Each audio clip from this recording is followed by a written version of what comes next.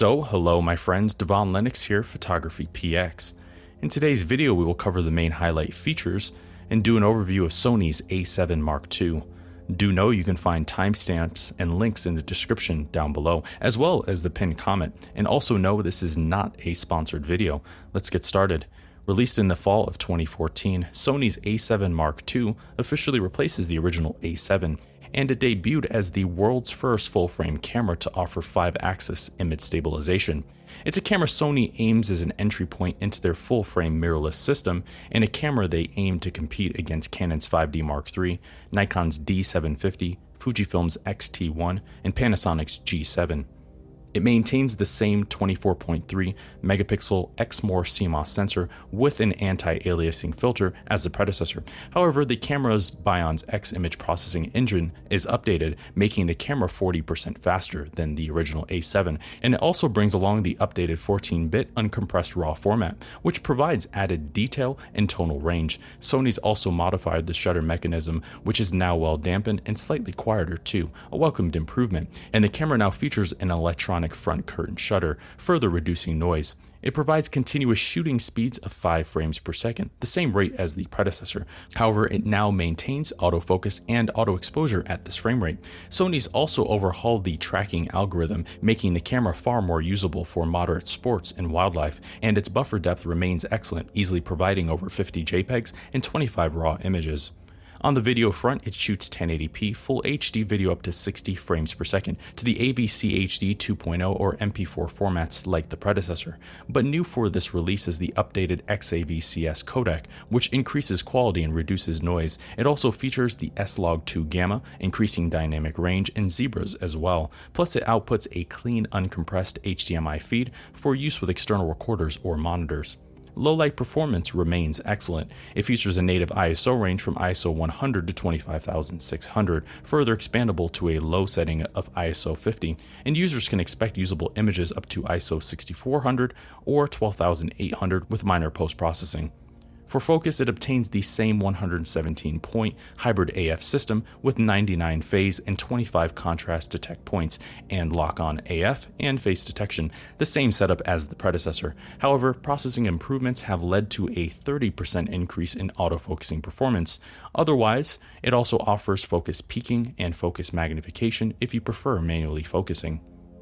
The camera uses the same NP-FW50 battery as the predecessor, but battery life has improved. Sony now rates the camera at 350 shots per charge or 100 minutes of video recording.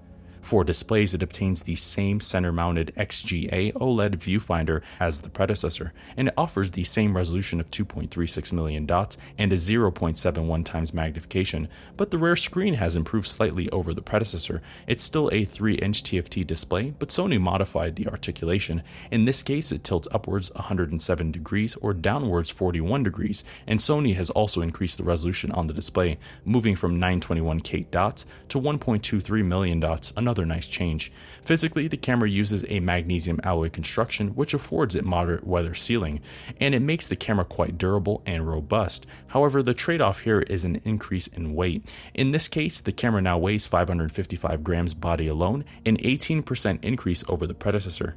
Otherwise, the camera maintains the same modern aesthetic, and all of the buttons remain in the same positioning as the original model. But Sony did redesign the grip, and they've also repositioned the shutter button so it lands naturally exactly where you would expect it.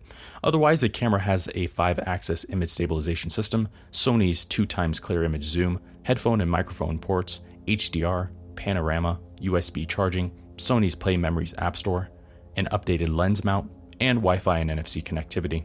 In the end, Sony's a7 Mark II is a notable upgrade over its predecessor, and it is the ideal choice for those looking for an affordable full-frame camera, and it's also a strong choice if you're looking for a well-rounded and versatile option in Sony's current lineup. As a multi-purpose tool, it performs beautifully both from a technical and quality standpoint, and it remains a relevant contender today. So, there you have it, my friends. There are the highlights in the overview of Sony's a7 Mark II. For more information on the a7 Mark II and other Sony cameras, check out our website, photographypx.com. Go to our camera reviews page, then to the Sony section. and there you will see a full detailed written review, as well as other reviews of cameras that may be of interest to you. You can also look at the pinned comment in the description down below, and that will take you right to the full review as well. I've been your host, Devon Lennox. We will see you in the next video. Thank you for watching today's video. I hope you found the contents of today's video insightful and it added value to you. If you're new here, please consider subscribing if you haven't done so already. Also, leave us a like and a comment in the description down below. Let us know if we overlooked something or we missed something that we covered in today's video. I've been your host, Devon Lennox. Photography.